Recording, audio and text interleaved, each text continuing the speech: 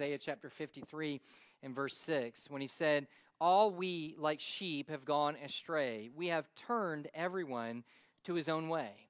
In other words, the author is saying, the prophet was saying, because of sin that resides within us, it causes us to go astray. It causes us to go away from what is right, from God, from what is true, from what is holy, to that which is not. Sin clouds our minds and distorts our understanding and how things really ought to be. When we're in sin, it causes us to get off track and go far away from God and far away from what God's original intention for us is. That's what sin ultimately does. And the truth of the matter is, this is true not only for unbelievers, but it's true for believers as well. Look, I don't know about you, but I know that the Word of God says that as a believer in Jesus Christ, that God, through his death, burial, and resurrection, has broken the bond between me and sin, right? Amen? It's broken. But I got to tell you, I still sin. Okay, in this flesh, there is still sin. Until I am glorified with Christ, I will still struggle with sin, which means, and see if you track with me on this, every morning I wake up, there is a propensity for me to go astray in my own walk with God. Do you guys ever feel that? A little propensity there? One of my college or seminary professor said this one time. He says, it is true, God has called us to be living sacrifices. The problem with a living sacrifice is we have the propensity to crawl off the altar. That's what a living sacrifice likes to do. He doesn't like to be there. And so it's true, we have a propensity to be able to stray from God. So it's important for all of us to continually be in the Word of God, because what does the Word of God do? It brings us back. It brings us back from where we ultimately strayed from. And so that's how God uses the Word. And that's how we've tried to, that's really been the philosophy for my preaching ministry here over the last decade at Celebration Baptist Church, is to bring us back to God's ideal, to set us straight, to understand what he wants from us. This was true, or became evident, I think, a couple years ago when we preached a series on marriage. And there, many of us, if we were really honest, when we were first going into the series and we were asked, hey, what's the purpose of marriage? Most of us would say, well, the ultimate purpose of marriage is for us to be happy. That's why God gave us marriage. And I would say, well, how is that working for you, right? And so people would sit back and go, well, I don't know. I think that's what it is. But as we begin to search the scriptures, we begin to find what God's original purpose for it was, its intent. And it wasn't for us per se to be happy, even though I'm sure that that's a byproduct of what God would have for us, but instead is rather to demonstrate an unbreakable bond between Christ and his church. A husband and wife live out a love relationship as Christ loves the church. We're supposed to picture how that is. And once we understood that, then for many of us, it helped us to better understand how this marriage thing is supposed to be lived out. Let me give you another example. A couple of years ago, elections have been so exciting over the last several years, and a lot of Christians were really struggling over the last two periods of elections. And they would sit there and go, listen, who are we supposed to elect? Truth is, I don't really agree with any of the people who are up for election. What do I do? And many of the Christians were saying, well, listen, I need to vote for somebody, so I'm going to vote for somebody who really cares for the things that I care about. And most Christians that I talked to were like, what's important to me is the economy. Do you remember this? Whoever's not going to tank the economy more than it's tanked, that's who we want to be a believer. So God leading us to the scriptures again and trying to lead you back, we tried to find out what was God's original intention for government. And by going back, we found out that God had never intended the government to really do anything with the economy. Wouldn't that be kind of a good thing? All right, just don't touch the economy. And so God's purpose for the government, really, we found out, was to restrain evil and to protect those who are innocent. And so by understanding that and understanding what the word's purpose is, or God's purpose is for government, we could then be good stewards and vote for the person who is going to uphold God's purposes the best. Okay, does that make sense? And so what we're doing is we're doing the same exact thing today with this particular series. We're getting back to what it is that God expects and requires of a church. That's what we're ultimately trying to do. Now, listen, it's true. If I were to say the word church, we have all different types of ideas. We know that. We all know that we disagree or at least have different thoughts about what a church is, what a church ought to be, and what a church ought to do. We just are. When we have people from all over the country and they come to Yulee, Florida, of all places, and we begin to talk, and one of the first things they say is, well, our church did this, and our church did that, and this is what we used to do. And what they're doing is unintentionally, they're coming and saying, this is what we think a church ought to be. Why isn't your church doing that? Okay, that's kind of what happens. And everybody goes through that. Everybody feels that. It's not a bad thing. It's just kind of how we address it. But here's what I would suggest. I would suggest the best thing for us then is not for me to define a church, not for you to define a church, not for the church growth experts to define it, and certainly not a lost and dying world to define what a church ought to be, but to allow God through his word to define it so that we understand clearly what it is that he expects from it. And so that's what we're going to do. And as we walk through this series, there are several questions that we're going to want to ask and answer. This is just some of them. The first one today, we're going to look at what is the nature of the church. That is, what is it? What is it exactly? How do we get our arms around it? Secondly, what are the marks of a true church? There are true churches, and there are those that the Word of God would not define as a true church. What is the purpose of the church? That's important. Many churches often lose sight of its purpose. What is a healthy church? Or better yet, is it possible to be a healthy church? Or what makes a healthy church? And finally, who leads the church? And specifically, how does it specifically function within the particular local body? So this morning, what we're going to do is we're going to look, first of all, today, and we don't have a whole lot of time, but the idea of the nature of the church. What is this thing called church? Now, when I say the word church, I know that in each one of your minds, there's a picture that comes to mind.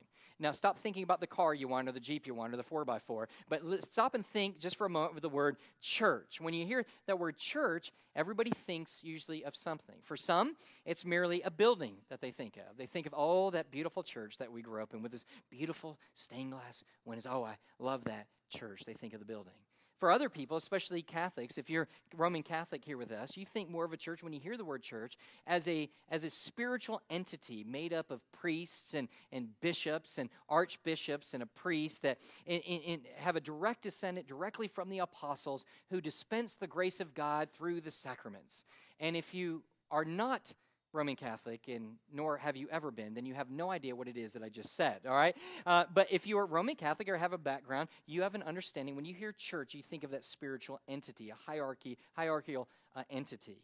Some people, when they hear the word church, what they do is they believe more in a negative side. They think of a church as really the moral police, enforcing their own beliefs on the rest of society, trying to get us all to conform to what the church ultimately wants us to do. And for others, they simply think of a church as a group of people who get together, who pray, and who read the Word of God and kind of do life together. And so these are all different types of ideas. But let me say this, again, because of all those different ideas, we need the Word to define it for us. But may I suggest and be honest, that's not the easiest thing in the world to do.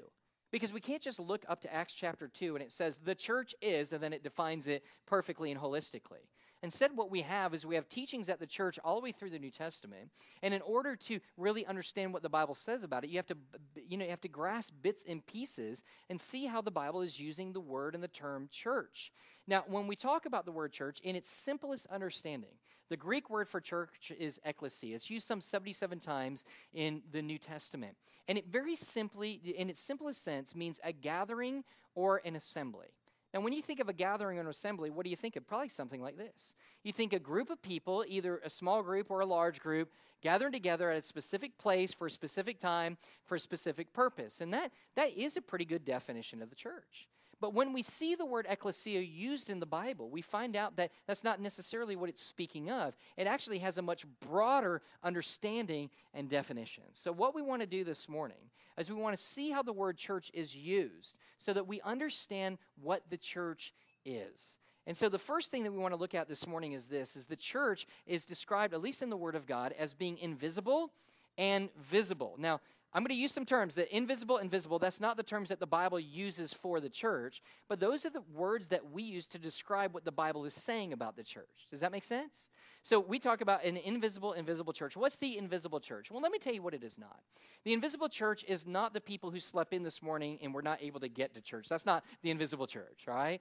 The invisible church are not people who get angry and cantankerous with the church and angry at the preacher and they're not there. That's not the invisible church. church. And let me tell you what else it is not. This was interesting. A couple months ago, I was up at Target.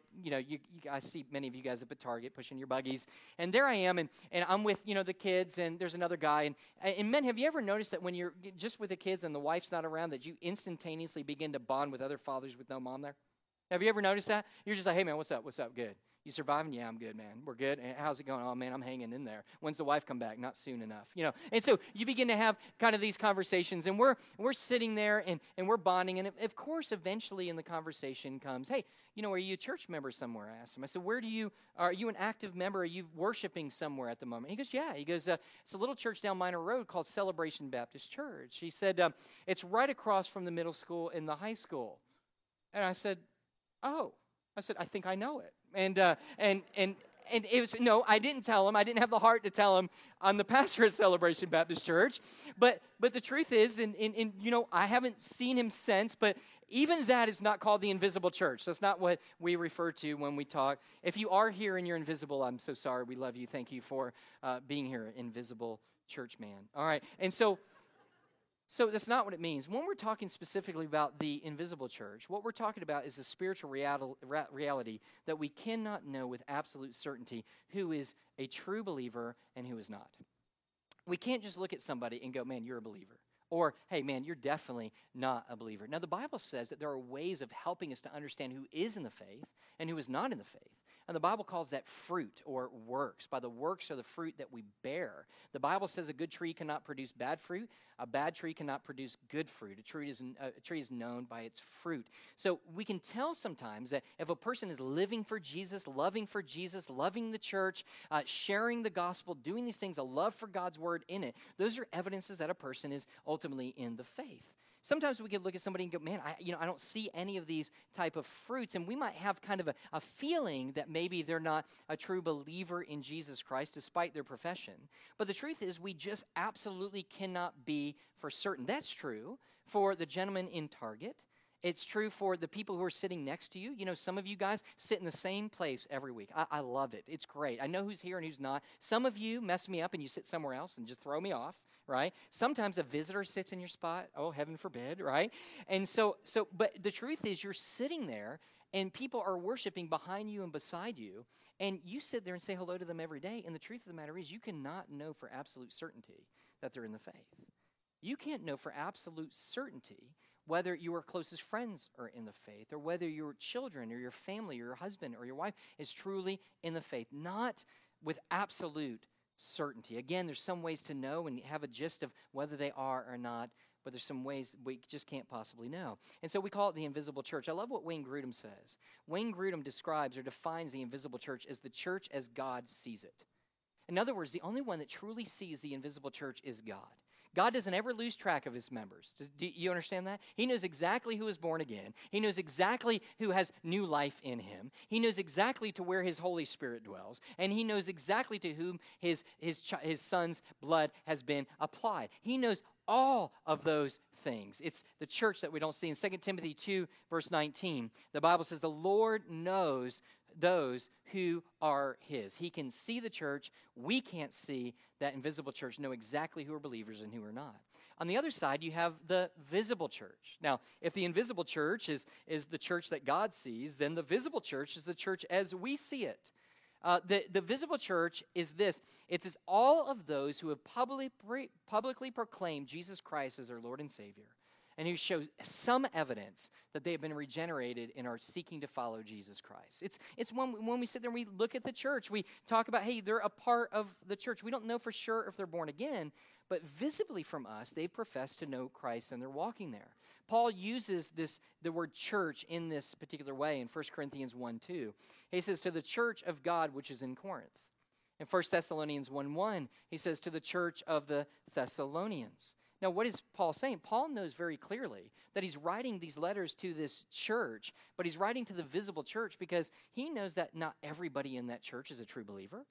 He knows not everybody who calls upon, everybody who says that they're believers in Jesus Christ are truly believers in Jesus Christ. But here's the point. He doesn't know.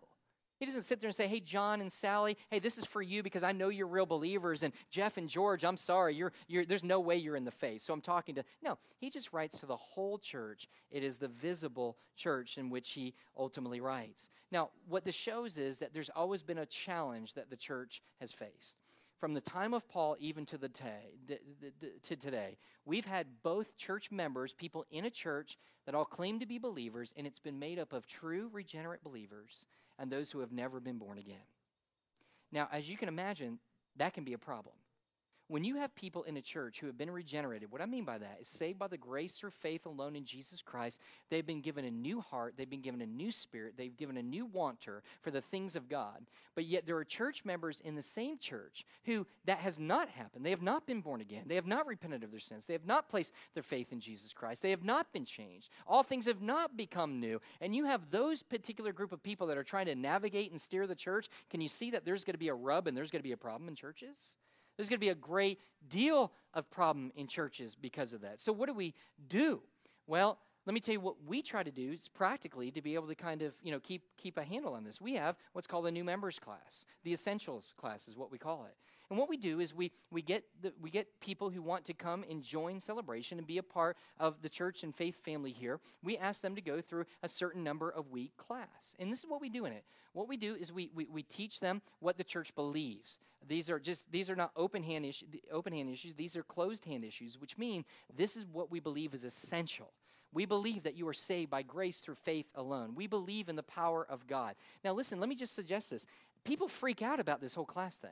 All right, I'm just telling you. There are people who go, how dare you? How dare you make somebody take a class before they become a member of a church? If a person wants to be a member of the church, then just let them be a member of a church. Well, sir, we're trying to make sure that if they're a member of the church, that we have at least some inkling or idea that they're truly a believer in Jesus Christ. Wouldn't that be important to be a church member here? To at least, look, not a whole lot of qualifications, just be saved.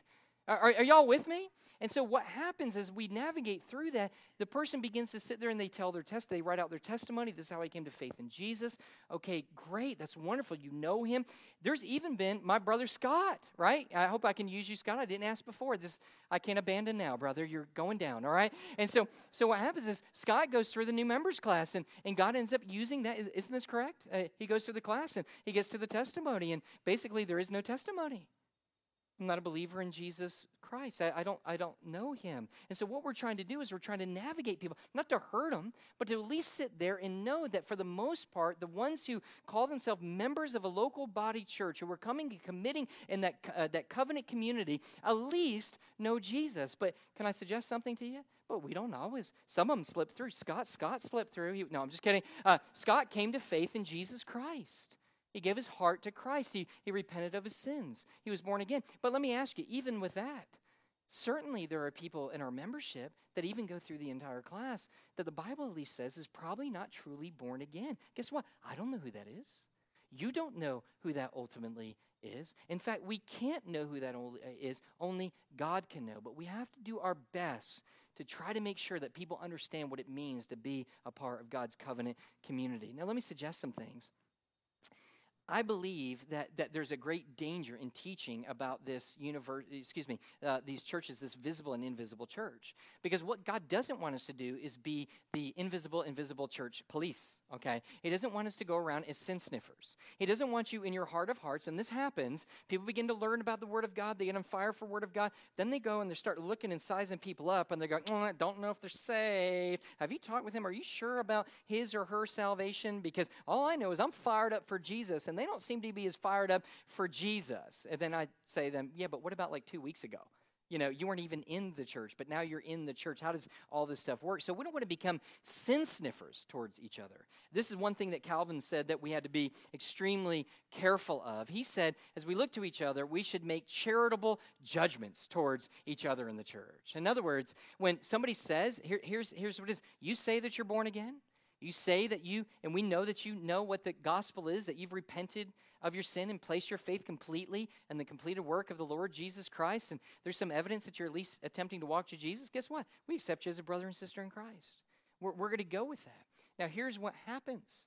Through all of that, sometimes through time, what is proven is that person walking away and falling away from the faith, oftentimes demonstrates that they were never truly in the faith at all.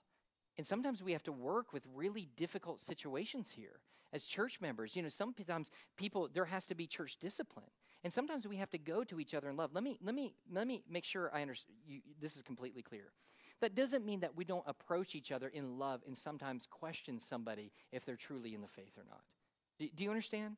Sometimes on our heart of hearts, we have a family member, friend, or even somebody here in this church family. And isn't there times that you can be around them and the life that they are living is so completely, drastically different than than the life of a disciple of Jesus Christ, that sometimes in your heart of hearts, you're concerned for them and you're worried for them. And they sit back and there seems to be no desire for God, no love for God's church, no love to be able to share the gospel of Jesus Christ, no desire to see God glorified. They don't see any of those. I think as brothers and sisters in Jesus Christ that there are times in love that we need to go to our brothers and sisters in Christ and say, my friend, I'm concerned for you. Would you agree on that? Brother, sister, I'm concerned for you for where you are with God. And then there are some times, and we're going to talk about this later in our series, there are times even for church discipline. And the Bible will say, people will say today that's not right. But the Bible says that then when there are people who profess to be believers in Jesus Christ, yet they live completely contrary to the truth of that word and bring condemnation down at the church, you have to begin a process called church discipline with the hope of restoring that believer to their faith. Or to true faith. And so those are the kind of ideas that we talk about. But you have to be very careful with this who's saved and who's not. In fact, in Jesus tells the parable of the wheat and the tares in Matthew chapter 13 and verses 24 through 30 says, be very careful. And Jesus tells this parable, and this is what he says. He says, listen, his servants went out, they sowed the wheat, and the wheat began to grow. And then while they were asleep, the enemies end up coming into that field, and they begin to plant and begin to put in all kinds of tares within that wheat. Well, the workers go out and they see all these tares sown amongst the wheat, and they come back to the master and they go, how did this happen? There's tares amongst the wheat. What's going on? And he says, well, we were asleep. While you were asleep, the enemy came in and began to sow those tares amongst the wheat. And so the workers say, what should we do? Should we tear them up? Should we tear all these things up and expose them for what they are? And he says, no, you leave them. He says, because what you can do is trying to pull out those tares, you can end up doing a lot of damage to those who are truly wheat. And so what he says, don't worry about it, because at the end of the day, that which was in the darkness will come to the light. He says, I will expose, because I know who is in and who is out. I will separate the wheat from the tares. And so in the church, just understand this. There's always going to be these things, but there's a danger. But can I also suggest to you this morning that there's also some encouragement? This truth was actually a great encouragement in my life. You guys know that, hey, listen, I haven't always been at the easiest, nicest, most loving churches like this one. I haven't always been in a church that everybody in the church like this one loves me so much, all right? I know it's hard for you to believe, but in some of these churches, you know that I've struggled. Every minister that's ever been in a church has struggled. And so what has happened is, I remember being at my lowest point I think I've ever been in ministry. And somebody sat there and they said, well, what's wrong? And I said, here's what amazes me. It is beyond my imagination how God's people have such an ability to be some of the cruelest, meanest people I've ever met in my life. How are they capable of such wickedness and anger and resentment and hurt? How can they get to that particular point? And I had a wise old preacher come over to me, put his arm around me, and he said, brother, you're missing something. I said, what is that? And he says, not everybody who's a part of the church is the church. You understand that? Not everybody who's a part of the visible church is the true invisible church.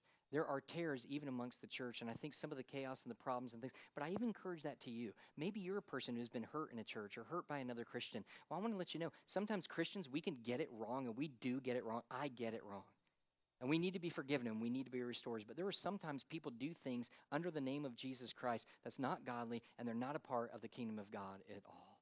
And that's a great encouragement to me to know that those who are of God are going to love those who are of God. Well, let me show you this second thing. The church is also, it's not only invisible and visible, but the Bible also speaks of it as being local and universal. Local and universal. Sometimes the Bible describes a church and uses it to describe a very small group of people. For example, Romans 16:5, Paul gives a list of personal greetings, and he says in those greetings, greet also the church in their house. It was that small little house church. He identifies a small group there as well. In 1 Corinthians 16:9, Paul mentions to Aquila and Prisca, he says, where a part of a church, he says, is in their house. So sometimes the Bible, when it's speaking of a small local church, a small group of believers in a local town or a local place meeting within a home. Other times the Bible uses the word church, and you'll see this at places like Acts chapter 9, verse 31. There, when he speaks of the church, he's speaking of a lot of different churches in one particular city or one particular region. For example, Acts chapter 9, verse 31, Luke writes, so the church, see, he says singular, the church throughout all Judea and Galilee and Samaria had peace and was being built up. He says one church, but it's really a lot of different churches in a particular area. And he says in 1 Corinthians 1:2, Paul writes, to the church of God that is in Corinth. In 1 Thessalonians 1:1, he says, Paul writes to the church of the Thessalonians. So here is, he calls it one church because it's in one particular area. So that's kind of that local church idea, but then there's also the universal. He says that he uses the universal idea in Ephesians chapter 5, verse 25, what I read in the beginning. Listen to this. It says, Christ loved the church and gave himself up for her. You guys got that? Now, which church does he love? I know it's this one, isn't it? It's Celebration Baptist Church. That's the one that he loves. He can't possibly love, the other church, It's our church that he loves. It's our church that he gave his life for. Is that correct? No. He's talking about the universal church. He's talking about the church everywhere of all times. That's the universal church. And so we have these two kind of concepts. In 1 Corinthians 12:28, he says again, Paul writes, God has appointed in the church, singular, universal, first apostles, second prophets, third teachers. In both of these passages, Paul is speaking not of an individual church, but a church as a whole, the universal church. So you have both. Now, what's so significant about that? What's significant about knowing that sometimes the Bible talks about a church as this small kind of local group of believers in a particular area? What's so significant in that? Well, let me suggest this. What it would at least assume is that you and I are a part of it, that you and I are a part of a local church. Now listen, people will say all the time, you don't have to go to church to be a believer. Anybody ever hear that before? Got to be a church to be a believer, right? And which is true because you can go to church and not be a believer, right? And that's usually the argument too. And it's funny when people give me these arguments because it's as though I've never heard that argument. Like I'm stumped. Never heard that before, really? You don't have to go to church to be a believer. That's amazing insight. That's incredible, And so they're using it, though, to be able to dissuade. Let me just at least say this. I've never known a born-again, blood-washed Christian who is doing anything for the gospel and the propagation of the gospel who has ever said that particular phrase. Let me just say that. Who's been walking with God, who's been sharing with God, and sat back and said, well, you don't really have to go to church to be a believer. No, okay? So let's just say for the sake of an argument, you don't have to go to church to be a believer. Let's everybody sigh and feel good, all right? Oh, good. I don't have to come to be a believer in Jesus Christ. But I will tell you this, that the only way to be an obedient believer in Jesus Christ is to be a part of a local body. You cannot do and live out the Christian life apart from being within a local church. Let me just give you a couple examples. In Hebrews chapter 10, verses 24 through 25, he says, and let us consider how to stir up one another in love and good works, not neglecting to meet together. That's a command of God. He says, don't neglect, as some do, and not coming together on a regular, consistent basis to be able to do what? Encourage each other, to love each other, to minister to each other. How in the world do you do that if you're not a part of a local body? You can't do that if you're not a part of a local body. Second, Hebrews chapter 13 and verse 7. It says, obey your leaders and submit to them, for they are keeping watch over your souls as those who will have to give an account. Let me ask you this question. Here's a command. Submit to the spiritual leadership in a church. How can you submit to a spiritual leadership of a church if you're not part of a local church? Are y'all tracking with me? You can't be obedient to the command of God. 1 Corinthians 14, verse 25. What then, brother? When you come together, each one has a hymn, a lesson, a revelation, a tongue, or an interpretation. Let all things be done for building up.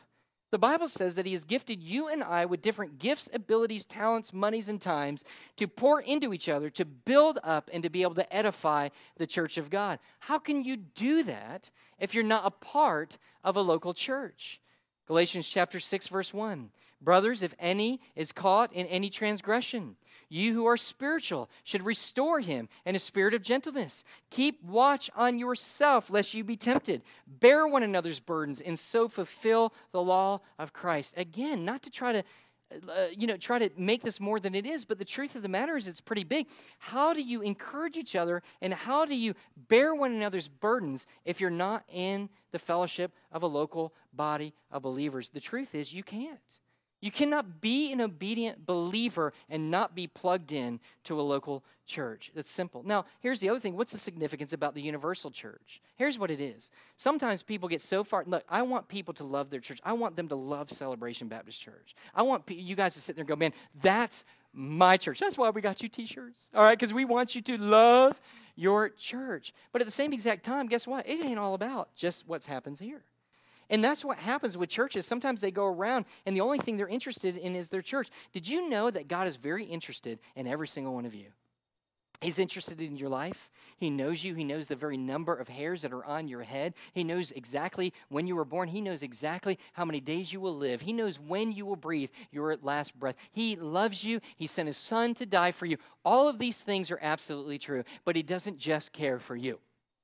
It's not just us four and no more. Did you know that God is not just doing a lot of things in the individual lives of believers here, but he's doing millions and billions and trillions of things in millions of churches all around the world? You know what it reminds us of? Is all this is bigger than me. My God is bigger than me. My God is bigger than how I see him. He is doing all this for his glory. This is not about me. This is not about my glory. It's about his glory, and his will is being done. So those are the applications. Let me end with this last thing. And I know the most exciting part of this whole sermon is the phrase that I just used. Let me end with this. So let me go ahead and just try to stir some of you out of your sleepy slumber. And let me see if we can close with something that I think that will be helpful.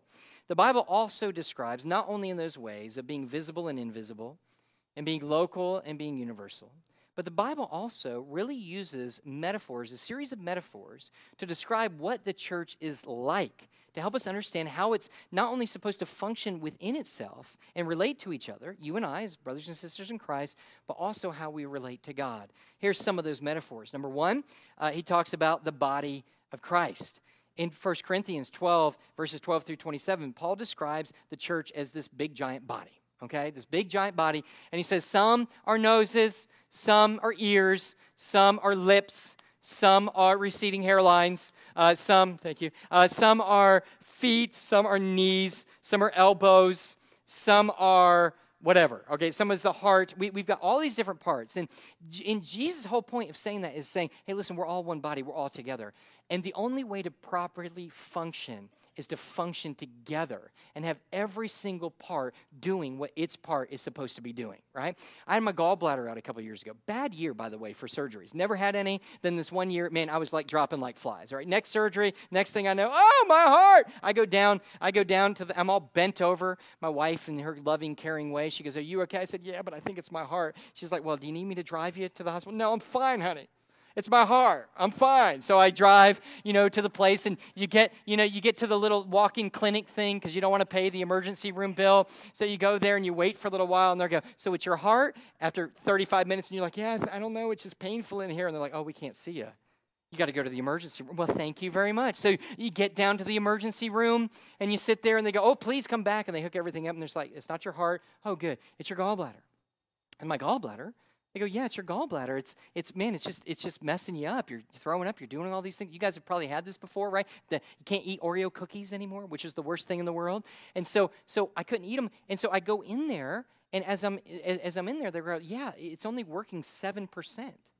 And he goes, and so what it's doing is causing havoc in the rest of the body because it's not functioning correctly. Just simple picture of the body of Christ. If we're not all, listen, God has given each and every one of you unique gifts, abilities, talents, finances, time, all these different things. And as a body here locally, we have to be using them to build up and edify the body. Listen to me. Please look up here. If you're not functioning in that way, if you're not working in that way, listen to me, the whole body does not function the way that it ought to be. That's one of the key teachings that he's trying to teach us. Other places, the Bible calls it the church as the bride of Christ. We see that in Ephesians chapter 5. We see that relationship. In other places, for example, in John 15:5, the Bible describes us and gives the metaphor of us being branches connected to a vine. Sometimes it speaks of the church as a field of crops in 1 Corinthians 3:6-9.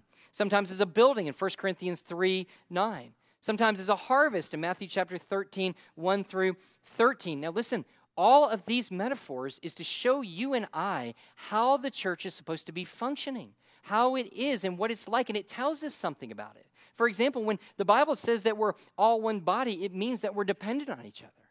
We all need each other. When the Bible talks about the church as being vines or being branches into a vine, it shows us that we can do nothing apart from Jesus Christ. That we are completely dependent on him, not only in salvation, but also the ability to live out the Christian life in which God has called us to live. When we look at the other things and we think of the field of crops, it reminds us that we as a church are continue to spiritually grow every day.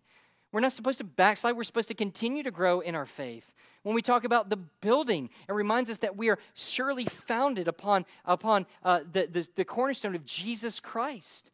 When we begin to talk about, again, the harvest, it reminds us that there's more of the church still out there who has not yet come to faith in Jesus Christ, that the fields are ripe for harvest. It's reminding us of who we are and what the church is ultimately like. Now, one of my favorite metaphors, and yours is probably too, is the fact that the Bible pictures the church as a family. Isn't that nice? Doesn't it just kind of give you some warm fuzzies? And it's interesting because, we've had people, through the years that, kind of come and go and things like that. And it's okay. Not all churches are for everybody. But one thing that you hear no matter what church I've been in, that ain't a family. That ain't a family. I need to find a church with a family. And it's funny because as a pastor, I like to ask questions. And I don't know, school maybe taught me this, I don't know. But ask questions. And I'm like, well, what do you mean by a family? And then when you really listen to them, this is really what they're looking for. They're not looking for a family. They're looking for a Hyatt. They're looking for a Hilton. That's really what they're looking for, all right? And what they're looking for is they're like, I'm looking for somebody who respects me. You know how you go to the hotel? It's lovely, is it not?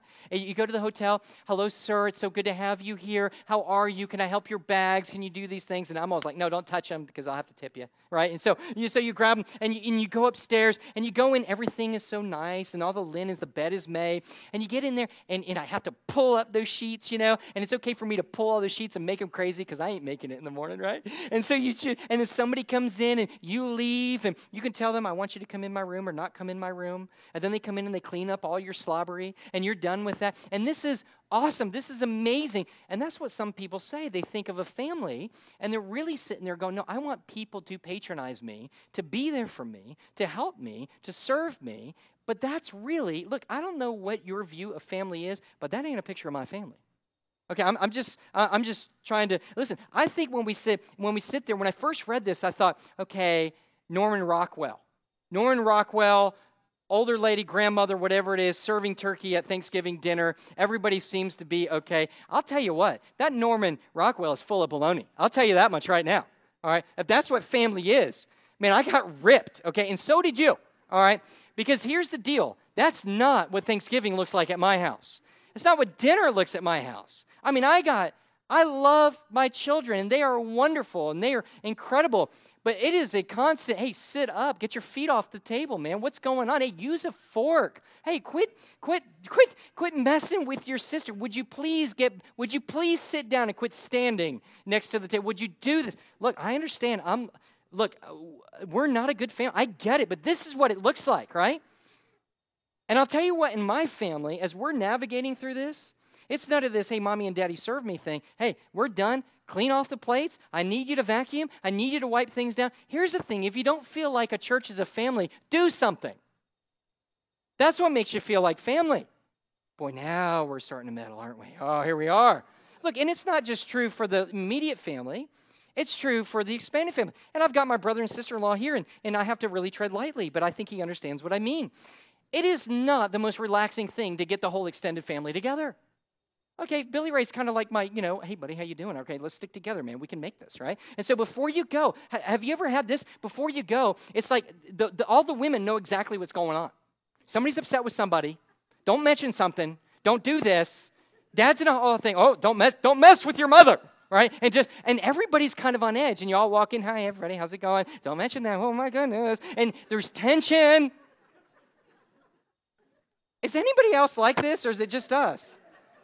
And you're like, it's family, but you just know. And I just sit back and you're just eating. You're like, man, something's gonna blow. I know it. Something's about to give in just a minute. Somebody's going to lose their ever-loving mind. His head's going to explode. I know it. I'm watching. Hey, Billy Ray, look at him. His head's going to explode. Do you see that? Something's going to happen. World War III is about to happen here. And the truth is this is how we kind of look at this. And this is brothers and sisters. And we don't really get along. But you know what's so weird is there is something about that relationship that, as weird as it is, it's like you still keep showing up again. Are you guys kind of with me? Oh, gosh, we got it again. Let's go. Well, nobody's making you go, but it's just kind of like this inner compulsion. That's just kind of, oh, let's go. And next thing you know, you're there, and here we are again. What's happening? And the truth is, if you're really, really honest, if they weren't family members, you probably would not be friends with them. You know it. You're like, these are the worst friends in the world. Family's the worst friends in the world. I don't have anything in common with them. I mean, it's just a mess. And so how do you navigate through this? Let me just tell you about my sister just for a minute. My sister Wendy. Some of you don't even know I have a sister. I got to start talking about her more.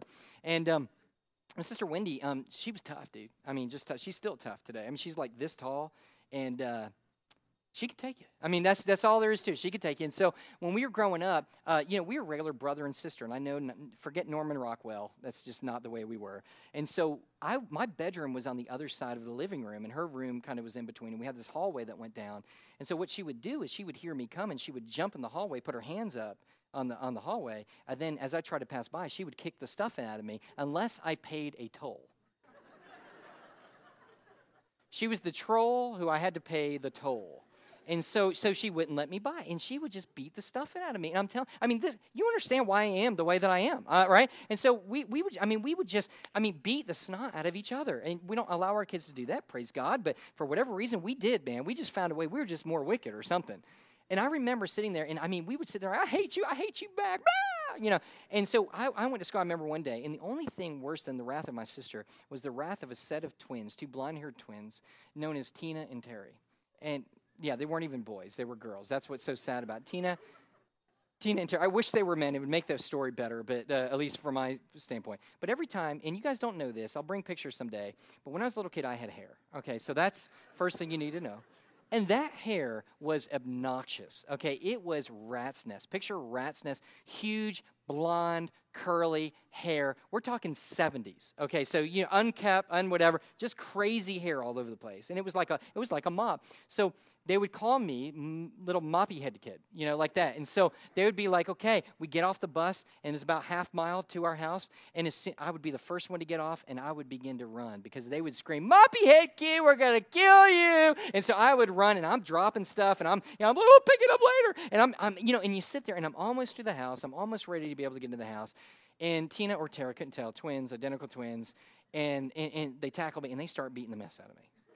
And I'm sitting there, and I do what any guy would do. I just cover and just pray to God that the rapture comes and gets me out of this, and it's like a bear attack. Just cover your face, not the face.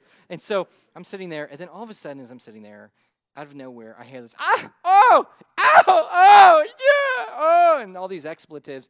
And when the dust settles, I look, and there's my sister with a broomstick, just wailing away at these two twins. Oh yeah, you're gonna mess with my brother? I'll show you. And she's beating them like Mexican piñatas, man. There's candy flying everywhere.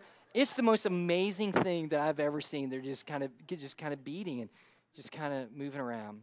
Let me just say this is, I think instead of the normal Norman Rockwell idea, I think that's probably a better picture of the church and family.